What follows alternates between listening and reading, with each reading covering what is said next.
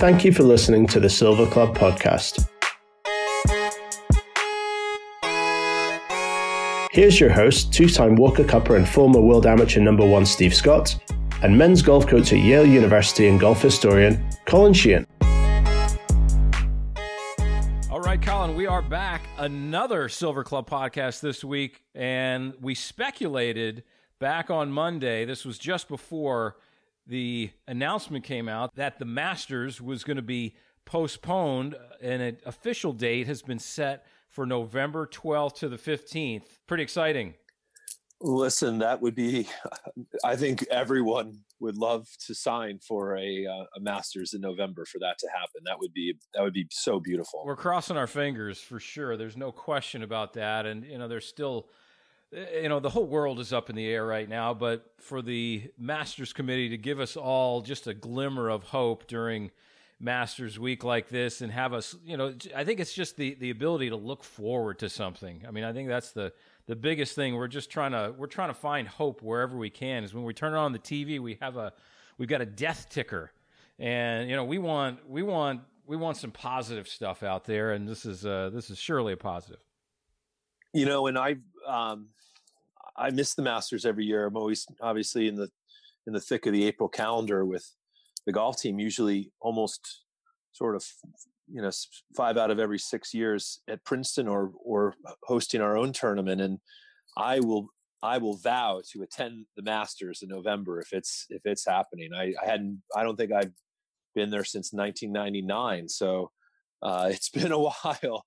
I would love to get down there and attend the Pig Pole and maybe squeezing around at Palmetto and see old friends and celebrate the game that it is. It could be one of the most popular Masters ever, right? I mean, I actually got some tickets just before they postponed the event back a month ago or so, and I'd love to have my kids go and experience this. It may be a once in a lifetime thing if it comes to bear, and then to have two Masters really within a 6-month period, potentially with an April date as well.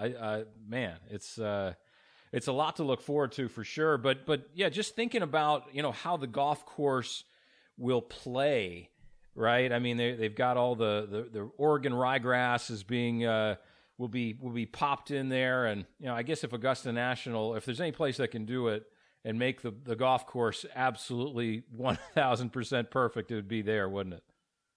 Well, there'll be vegetation flowering that we're not even familiar with. I mean, obviously, we wouldn't get the azaleas in bloom, but that maybe wasn't. They'll truck them in from somewhere. You know, right? Right. Well, it'll be beautiful. It'll be a different. It may not have any humidity. I mean, you know very well about golf in the Southeast in November. That is a beautiful month. It's almost might even rival April. Those might be the two best months for the state of Georgia. It is. Living in North Carolina, just north of Charlotte, like I do. It's the golf in early mid-November is really good. Should be dry, firm, fast. They should get the green. I mean, the greens are always fast at Augusta. No matter what. But it's got to be it's going to be the ripe time really to play. I heard they're gonna cap out the number of participants in the event to 96, and anybody, if they do have a PGA Tour event, which we assume they will between now and then, any of those winners will be eligible for the 21 version. So they've kind of cut off the number there. We have to think about the other majors, the PGA Championship, the U.S. Open, and then the Open Championship. Maybe we can start there first because that's the one that's canceled over there. They've canceled Wimbledon and totally canceled the Open Championship, pushing back the 149th edition at Royal St. George's to 2021, and then so the 150th anniversary of the event can be played at the home of golf at St. Andrews. What's your take on all that? Well, by the way, it would be the 150th edition of the Open, not the anniversary, not to... or excuse me, 150th edition. I got to get my terminology right. Sorry. Thank you. No, but it's interesting. The Open those links courses don't lend themselves to a split tee start. I was just talking to a friend in England, and the Open needs that maximum daylight they get in July up there, so they have tee times literally from 6 a.m. to 5 p.m. Off the first tee. And, wow.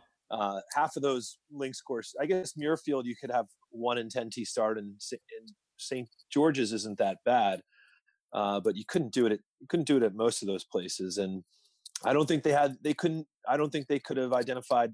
I don't think they would have had the daylight in September or October if they had wished to push it back. And it's hard to believe that for the first time since 1873, not since young Tommy won 3 times, and that he took ownership of the belt, and they didn't even have a competition. Has the Open Championship not taken place for reasons other than world wars? That was an interesting decision by the R&A. I'm surprised they made it as soon as they did. They definitely have. I think maybe having your prime minister in the intensive care unit might make your justifications for things a little more obvious. What are your thoughts about just having canceled it entirely? Yeah, you as a golf fan, for sure, you would have hoped that there might have been some sort of alternate date. I guess, yeah, right. So that September date that the U.S. Open has ultimately taken. You're right. There's just not enough light for what they want to do. Those golf courses are just not set up for that 1st and 10th tee start. And yeah, I guess, and even there was some speculation going around social media and whatnot that there was some big insurance policy that they may have cashed in on somehow. Not sure to the validity of that one, but somebody out there spreading it. It sounds plausible at least. But let's talk about the U.S. Open real quick. In New York, only really a few miles away from that epicenter of New Rochelle, New York, Westchester County. Again, just prayers go out to everybody out there and all your families, extended families, everybody for going through this, and everybody on the front lines fighting this horrible virus that we need a vaccine for very quickly. And I know it's in the works, but thinking about Winged Foot and Westchester County in the fall, I mean, me being a former Met PGA section professional up there and spending 6 years in the Met section, 3 years in New Jersey prior to that, the fall golf in that area is spectacular. I mean, it's kind of like the Masters in November, right? You're going to have some cooler, crisp mornings. The golf course, in theory, should be as firm and fast as they would want to get it. Maybe the leaves starting to turn a little bit. Could be visually spectacular. Well, it's late summer, and technically until September 21st, and so it's catching that glimpse. You're right that there's no better month in the Met section than September. It's a secret. It's a shame a lot of the clubs punch the day after Labor Day. Everyone's back to work, but you get that just gorgeous sweet spot where the humidity lifts, and then every course, this turf just speeds up. That will be. They could talk about having greens that could get away from them. Those greens, they'll have no problem having those greens be magnificent if that's the case. And I understand all the reasons why it's on a June weekend, a Father's Day weekend. But honestly, if the USGA ever wanted to I guess you never want to compete against football. I guess that's the lesson they've all learned. But a U.S. Open in September, which is probably the only time we'll ever see it if it does happen, that will be outstanding. The Masters. How's the Masters? It's a CBS entity. They're deep in the throes of college football, professional football. I wonder how they're going to reschedule their games. I mean, could you see the my Florida Gators playing at 10 a.m. in the swamp on a Saturday, or some of the other teams playing at all night games or something? I guess that's the beauty of football, right? You could play potentially all at night. They could just have a bunch of games and have a bye week and push things back, or have a bye week. I mean, all of Augusta, it's kind of interesting to read a lot of the stories, because in Augusta, they've had to because there's so many volunteers that help out with the event, and from pine cone cleanup to garbage clean, to make the golf course pristine at every second of the day. They've had to change all of the school dates, and they've had to do a whole lot of things because there's the whole town of Augusta really shuts down, and Augusta National is the epicenter of that week. I mean, the whole dynamics of what they're doing, it's similar, but they're having to make all of these alterations and then potentially doing it 6 months later as well. Well, a lot of those local Augusta residents depend on on renting out their houses, or it's an opportunity for everybody to sort of make extra money. I remember talking to kids in high school, and they were working the concession stands, and that whole week is a boon to the town, obviously. So I admire that the Augusta National Golf Club is committed to having it, for a variety of reasons, but also to help support their local partner, which is the town, that they need to make that event possible. Yeah, all the hotel rooms and everything. If you had a reservation there, it was canceled under the radar. I know mine was, and yeah, looking forward to all of what's to come. We're going to see a lot of things this week. Still, this feels like Masters Week, and there'll be a lot of things shown on ESPN, CBS, a lot of past Masters. Really, none better than last year's with Tiger Woods and his whole resurgence to the game. But what's really, really cool right now is we have a great guest who's really in the know of all of what was revolving around these events, and that is Golf Week and Golf Channel's own Eamon Lynch, and he's going to join us right now on the Silver Club podcast. Enjoy the listen. Okay, I'd like to welcome Golf Week columnist, Golf Channel contributor, and self-deprecating tortured golfer from Northern Ireland, Mr. Eamon Lynch, to the Silver Club podcast. Welcome. Not necessarily in that order, Steve, right? Oh, comedy! You are one of the funniest guys. We're going to get to some of your comedy in a moment, but we'll go through that throughout the pod. But did your Masters room get canceled in Augusta? Because I got a message the other day. Actually, I didn't even get a message. I had to call the hotel, and because I got ahead of things for a November date, for this new November date, and I reached out, and they said my room was canceled, and I don't have a place to stay. I might have to sleep in my car. How about you? Well, you can't have my couch. Let's just get that straight right now.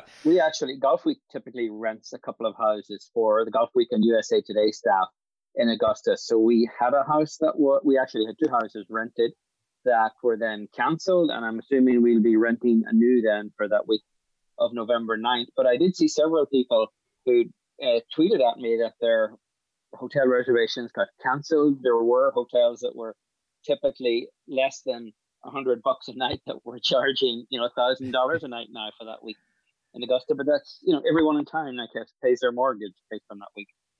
It's capitalism at its finest. But yeah, look, that is the week that Augusta gets cranked up. Closer to home where you are, you live in New York, and we've seen you most recently from your home studio as a Golf Channel contributor in Steiner, day 24-ish of social distancing, according to your Twitter pages. How are you coping up there? Certainly thinking and praying for everybody in the New York and New Jersey area up there. Yeah, I mean, things are pretty rough up here at the moment. There's a certain eerie quiet around, certainly New York City, where I live in Manhattan, and there just simply aren't that many people on the street. I mean, there are still too many on the street, frankly, but there are just a fraction of what one would accustomed to be seeing here. And, we keep hoping that the peak is near and we get on the other side of it. And that also comes with the awareness that the peak has not yet started for so many others in this country that are going to suffer through this as well. So all you can hope for is the best and get on the other side of it and see when some sense of normalcy can come back.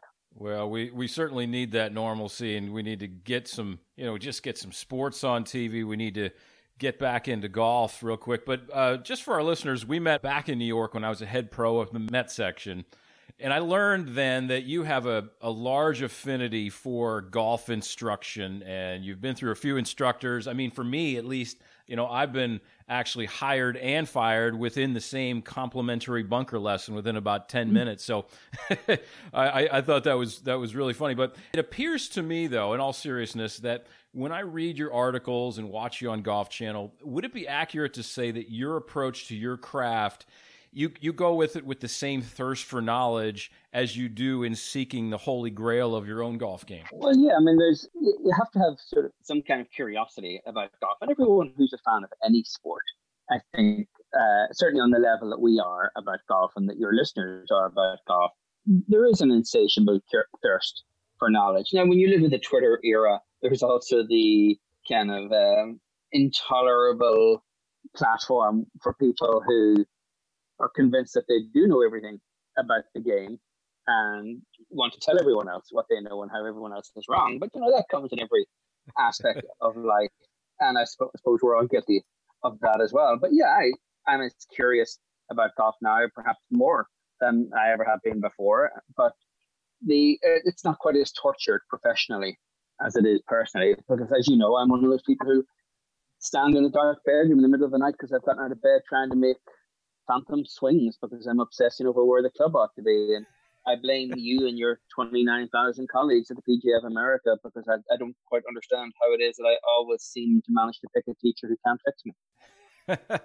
Well, maybe there's a coincidence there in the student, but we won't even go there right now. We'll keep it relatively tame here. But you spent many years as the editor for Golf Magazine, and now we've seen you're in with Golf Week, and we see you on TV. How does your day-to-day, outside of our current lockdown, how does your day-to-day really differ now than what it used to maybe when we knew each other back in New York 8-10 years ago? Well, thankfully, I don't have to go to offices anymore. I don't have to manage any processes anymore, which was interesting for a very long time. It's not something I miss at all. Now I write for Golf Week. Typically, I write a column every weekend. If there's some news story during the week, as there has been now with the scheduling over the last week, I write something like that. I do a weekly video for Golf Week, and then for Golf Channel, it's as and when they call, and I've probably done maybe a half dozen shows on Golf Channel, which is kind of this guerrilla broadcasting operation right now, trying to do it from home.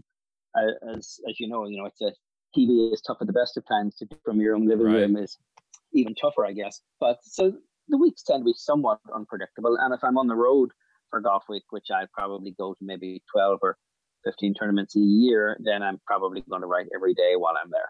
Your office is a little bit different every day, and maybe certainly more on the road and out with the people at all these great events. Speaking of great events, the Masters. We've learned that Masters Week now has moved to November 12th to the 15th.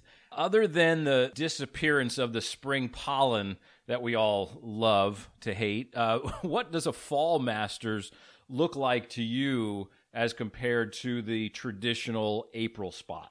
Well, I guess the big issue is going to be around the agronomy of the golf course, which I'm certainly no expert on, but I've been watching and reading a lot of guys talking about that over the course of the last couple of weeks when it became apparent that we weren't playing in April. And we're talking about a golf club that has perhaps the only golf club in the world that has an unlimited budget. So I think if anyone can create optimal playing conditions in November, it's probably Augusta National. And it's also a golf course that closes all summer anyway. It typically reopens in October. And I can't imagine the members of Augusta National play in any kind of dodgy conditions in the fall anyway. So it's probably not that big a leap for Augusta to do it. But, Augusta National and the Masters has always been one of those cornerstones around which the golf calendar operates. And for a lot of golf fans, particularly those of us in the Northeast, it was always it signaled the end of winter. We're into spring. The Masters is here. You hear that familiar music and Jim Nance, and we're going to hit the ground running for the rest of our golf season. And now we're just kind of flipping it a little bit because now it's going to be one would think the final farewell to the season. It's like, okay, if we get it in and we can play it under any circumstances, I don't care if there's snow on the ground. If we can play a Masters in November, then I think we will do so because as a country we're in a better position than we are now in terms of a public health emergency. And, the Masters would be the great swan song to say, okay, this is now behind us. Let's start looking forward again. It's a cool point that we're going to be able to, if everything works out as scheduled, we're going to have the opportunity to, we're going to have 2 Masters within 6 months of each other. It's going to end the year and it's going to begin the year. So as a golf fan, as a golf journalist like you are, I certainly can't get enough Masters. Talk about the players within the Masters and maybe who this helps or who it hurts. How do you think it might delay? How do you think this delay really might impact a guy like Tiger Woods over the course of time? Does it impact him? I think it could only be a positive for Tiger because he clearly had not been playing much. He was clearly physically below par over the last couple of months. That's been quite apparent by his inability to actually play on the PGA Tour, which he's attributing to a stiff back.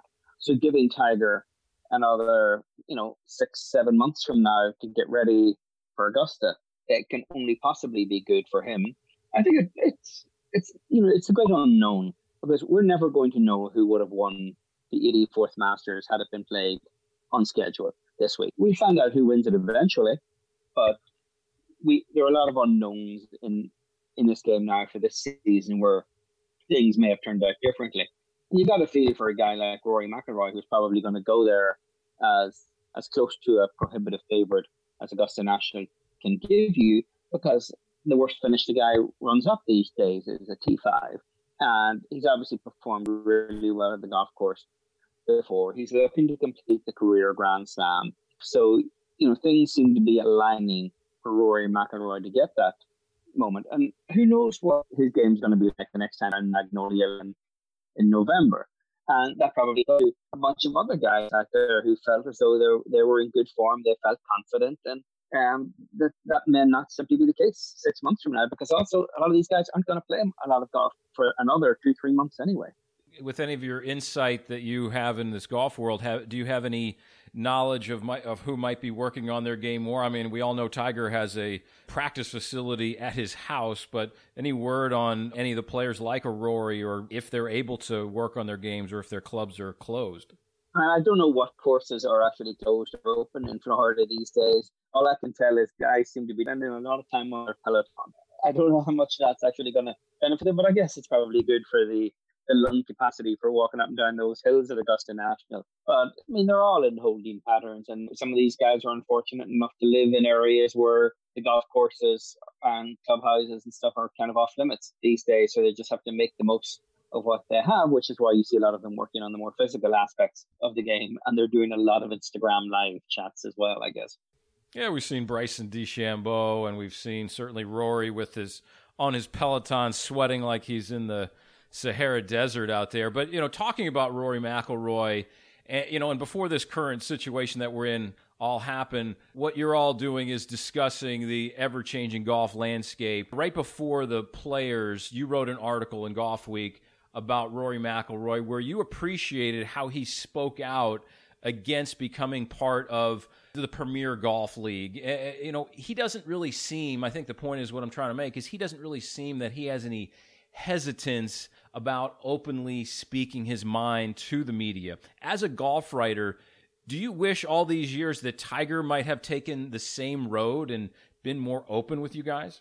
Well, I think a lot of people who've covered Tiger over the years would have liked that, but I suppose you could flip it around and look at it from Tiger's point of view and assume that people always wanted him to be something that he wasn't. They wanted him to be an Arthur Ashe figure or some other kind of seminal leader on issues outside of his own game. And some people aren't necessarily that inclined to be that way. And I certainly think Tiger is one of those guys who's never seemed to have taken a position on anything of note. And he's a leader in the game based on his resume, but there isn't much evidence out there of him having been a leader on other issues. And that's certainly by his own choice. And in Rory's case, he's a fairly thoughtful type. He spent a lot of time thinking about different issues. And on the Premier Golf League, certainly it was dragging on for quite a while. He was getting asked about it. And earlier in his career, when Rory would express an opinion, he tended to get a lot of blowback because he was one of those people who, when he was answering a question, he would always make the mistake from the manager's point of view of answering the question he was asked, which in media training, they tell you don't actually have to answer the question you're asked, just say whatever you want. But Rory would ask the question that he had not necessarily thought about a great deal before, would answer it, but he would be thinking through what he thinks about on the topic while answering the question. And, if you think about it some more, eventually your answer changes on these things. So he could talk himself into little corners back in the day, but he's a lot more kind of thoughtful now. And I think he's confident in where he is and the stature he has. And it was particularly interesting on the Premier Golf League because everyone else talked about it in terms of their loyalty to the PGA Tour, or they talked about it in terms of not wanting to give up that independent contractor status and be told that they had to show up for 18 events a year. Rory alone was the one who said he didn't like the fact that a Saudi Arabian butcher who chops up journalists was putting the money behind it. And he deserves credit for saying that when the rest of them didn't have the stones to do that. It's a strong stance from somebody in his stature for sure. And it's refreshing. I know that the players live on this knife's edge. Yeah, they can go one way or another. But as a fan of the game, for me, and certainly a part of the media that I do, it's definitely a refreshing take, and I certainly like the stance that you take with Rory for sure. And just let's move on a little bit just to the major championship landscape now that we've had. The PGA Championship's going to be now August 6th to the 9th, and on the Fried Egg podcast, you recently said that date might be the most ambitious. And then you move to the Open Championship that was scheduled for Royal St. George's. That is canceled, just like Wimbledon over there. Really what I want to talk to you about, though, is the U.S. Open, mid-September 17th to the 20th. Living in New York like you do and seeing what's going on in your backyard, give us a picture of how you're hearing this will all go down and maybe the corporate footprint of the U.S. Open, and what do you picture U.S. Open in September at Winged Foot to look like? I think the U.S. Open I'm a little more optimistic. That will be played simply because it's another, 5 months from now until we get there. So let's hope that the circumstances on the ground in Westchester County are a lot better then than they are now, because Winged Foot is only 4 miles away from New Rochelle, which is a town that was locked down a couple of weeks ago because of an outbreak of coronavirus there. But I'm hopeful it's going to be played. I don't expect it will be played with any kind of corporate footprint, simply because the corporate build-out at Winged Foot was shut down several weeks ago as part of the government lockdown of non-essential workers here in New York State. And I don't see any of these tournaments, PGA Tour events or major championships that are played through the rest of this year, having anything like the conventional corporate build-out that we will see. Yeah, just sheerly because the manpower required to create all those. Yeah, it certainly takes a lot of time. And I don't think you want necessarily to be encouraging. You don't want to be encouraging people to stand there and hang out at the bar in a corporate tent as well, because even both the health concerns and the optics of that aren't good. Plus, you'd also have to find people who are willing to hang out surrounded by, a couple of hundred other people in a corporate tent, and they may not be there. Yeah, no question. Now, Winged Foot, they have two great A.W. Tillinghast golf courses there. Was there any talk about both the golf courses being played, because there's going to be, about 3 hours less of daylight than there would have been in June? Yeah, I did a story Golf Week yesterday on what was the backup plan for the USGA, because they're only playing in September because the R&A cancelled the Open Championship at Royal St. George's. That would have been the R&A's date, which would have then forced the USGA to go later in the year. And the USGA had opened conversations with Torrey Pines, they'd opened conversations with Pebble Beach, and they had ultimately settled their focus on perhaps staging the championship as late as December at Riviera Country Club in Los Angeles. And they, of course, could have done that. I mean, it's been 25 years since Riviera had a major championship when Elkington won the PGA there, and it's generally now considered too small a property footprint to host a major. It can host a regular tour event, but not the vast infrastructure of a major championship. But of course, there will be no vast infrastructure of a major championship for the rest of this year. So suddenly Riviera seemed a lot more viable as an option to host the US Open. And on as late as Sunday, that was the contingency plan the USGA was still working on until the RNA finally made their call that they were going to free up those dates in September. But the change, as you pointed out, from losing those 3 months on the calendar is a war against daylight. And the USGA confirmed to me yesterday that they're going to reduce the size of the field from 156 to 144, which, saves them, 4 tee times in Thursday and Friday. And that's not an insignificant number of tee times when you're fighting daylight. Do you think that will be just a pullback of spots in the sectional qualifying? They've eliminated the local qualifying for the U.S. Open, but the 36-hole sectional qualifying, to my knowledge, is still in play. Do you think they'll just pull spots out of there? That would be my assumption. I think it's almost like that's the low-hanging fruit in terms of how people qualify for the Open.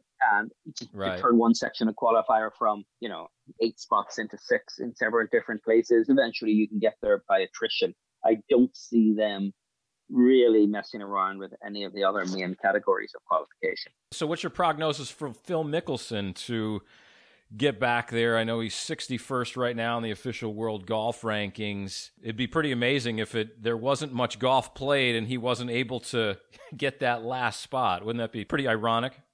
It would be tough for Phil to get into a cutoff date, given how little competitive golf is likely to be played between now and then.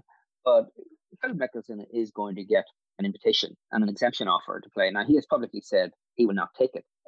He may rethink that, given the fact that he has not had the opportunity to play his way in as he thought he would have when he originally said that. And, he's it's like every other US Open venue. Phil has history there, having come so close, perhaps closer than ever, at Winged Foot in 2006. But, Phil was the US Open story that keeps on giving. His day for winning this tournament, I think, it has long since passed. I mean, he has not remotely contended in the US Open since Merion 7 years ago, when he was a much younger man.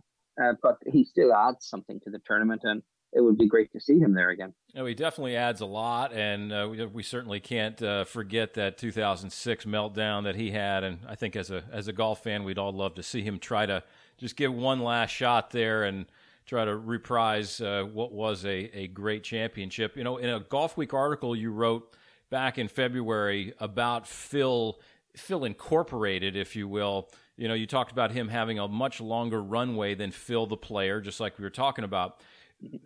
And you said that Mickelson understands that his power is no longer dependent on his performances against the kids on the PGA Tour, but it's best exploited in controlled environments where established celebrity has currency. Where do you see Phil in 5 or 10 years? What do you see him doing? Well, I mean, this rumor going around now, which is not a rumor, they've been peddling it for several weeks, this Tiger-Phil match that would involve Tom Brady and Peyton Manning as well, right. Which has now suddenly been recast as a coronavirus charity match, which it was nothing of the kind a few weeks ago when they were selling it to sponsors. That's where Phil's celebrity sort of has currency for him. He desperately wants to compete against and beat these kids on the PGA Tour. You saw that when he beat Justin Thomas in the playoff in Mexico a couple of years ago. The delight that it gave him, and he loves needling those kids. But ultimately, Phil is 50, and his game has been off for quite a while. He can still show up once in a while at a place like Pebble Beach and perform well because he's got so much institutional knowledge. And I expect Phil Mickelson will contend in some majors, maybe at Augusta or an Open Championship well into his 50s. But on a consistent week-to-week basis, Phil Mickelson's clubs are not going to keep him in the limelight as much as he would like from a business standpoint. So you see these kind of gimmicks where he shows up wearing a long-sleeve dress shirt to play in the Players' Championship, or he stages this match against Tiger.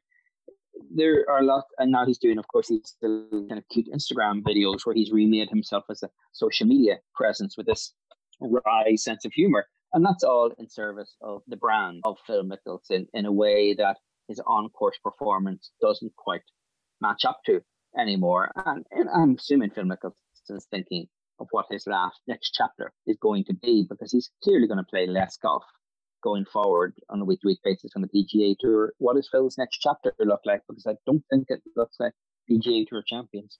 Do you see him in the booth at all?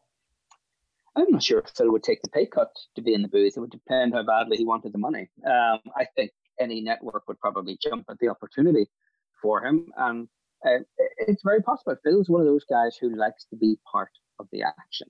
And being in the booth, calling live golf would make him part of the action. It's a tough gig to do, especially as former players who still have friends out there on the tour. I mean, that was the great thing about Johnny Miller, is that Johnny was so confident in himself that Johnny was quite happily rip somebody from the booth and then walk up to them on the range the next day and ask them what they were working on. And because, Johnny has all the credibility in the world to do that, as does Phil Mickelson, as does Nick Faldo. It's a tough gig to do, but Phil has every gift for it in terms of resume and personality that a producer would look for. Well, his comedic genius, it only pales in comparison to yours. And if any of our listeners out there do not follow you on Twitter or Instagram or have seen your website, eamonlynch.com, you've got to go check all those out. I saw something hilarious you did to Brandel Chambly in particular when he played the Pro-Am at the Travelers Championship last summer, where you quote-unquote edited his bio when he was being announced to the tee, and the announcer said, he spent 14 full seasons on the PGA Tour, only winning the Greater Vancouver Open in 1998. Just comedic stuff, and your timing is so good. How did you guys get involved in this great banter that we see all the time? Back when I worked at Golf Magazine and Ferry was moving on as the back page columnist, we were having a discussion as to who we ought to hire for that, and I'd made the case for Brandel, so off we went to Scottsdale, several of us, and met Brandel for dinner in this great Mexican restaurant in Fairmont, right by the TPC there, and we closed down the restaurant that night, and then the other guys went home the next day, and Brandel and I went and played golf, and then we went back to the same restaurant and closed it down again, because at a certain point, and this is a trait we have in many cities and countries around the world, where we finally look up from the table and realize that the staff have their coats on and are waiting by the door to leave, and we're still there. And we just kind of hit it off, and that was probably, I'm guessing, about 8 years ago. And once in a while, I'd take some, sniper shots at him on Twitter. He will return fire. He holds his own. He's a much better competitor on Twitter than he is on the golf course. I'd say that these days. Things are not so bad. I would take a lesson from him yet. Oh, that's too funny. Yeah, you're not going that far. Well, yeah, and you also said this week on Twitter, said, today I would have been arriving in Augusta and having dinner with Brandel Chambly, so I guess being locked down in NYC isn't all that bad. Well, it's been great being locked down with you here for the last 20 minutes or so. Eamon Lynch here on the Silver Club podcast. Can't thank you enough. I know you're a busy guy. You've got to get going. We can't wait to see you again and hear all your knowledge being dropped in your Golf Week articles as well as on Golf Channel. So thanks so much for your time. Thanks, Steve. Enjoyed it. A big thanks once again to Eamon Lynch for taking time out of his busy schedule. He is everywhere, but he is so funny, and just what a great guy with such great knowledge. And thank you, all of our listeners out there in podcast land. Thank you for subscribing, downloading, making this podcast just the success that it's been so far. Don't forget to download some of the previous episodes, most recently with Dan Hicks from NBC, Lucas Michel, the 2019 United States Mid-Amateur Champion, as well as go back all the way, being that this is Augusta week, go back and take a peek at Trip Bowden, who was the first Caucasian caddy at Augusta National back in the late 80s, early 90s, as well as Jennifer Kupcho. She was on right before she won the Augusta National Women's Amateur. Until next time, everybody, stay healthy, stay safe, and we'll look forward to bringing you another Silver Club podcast real soon.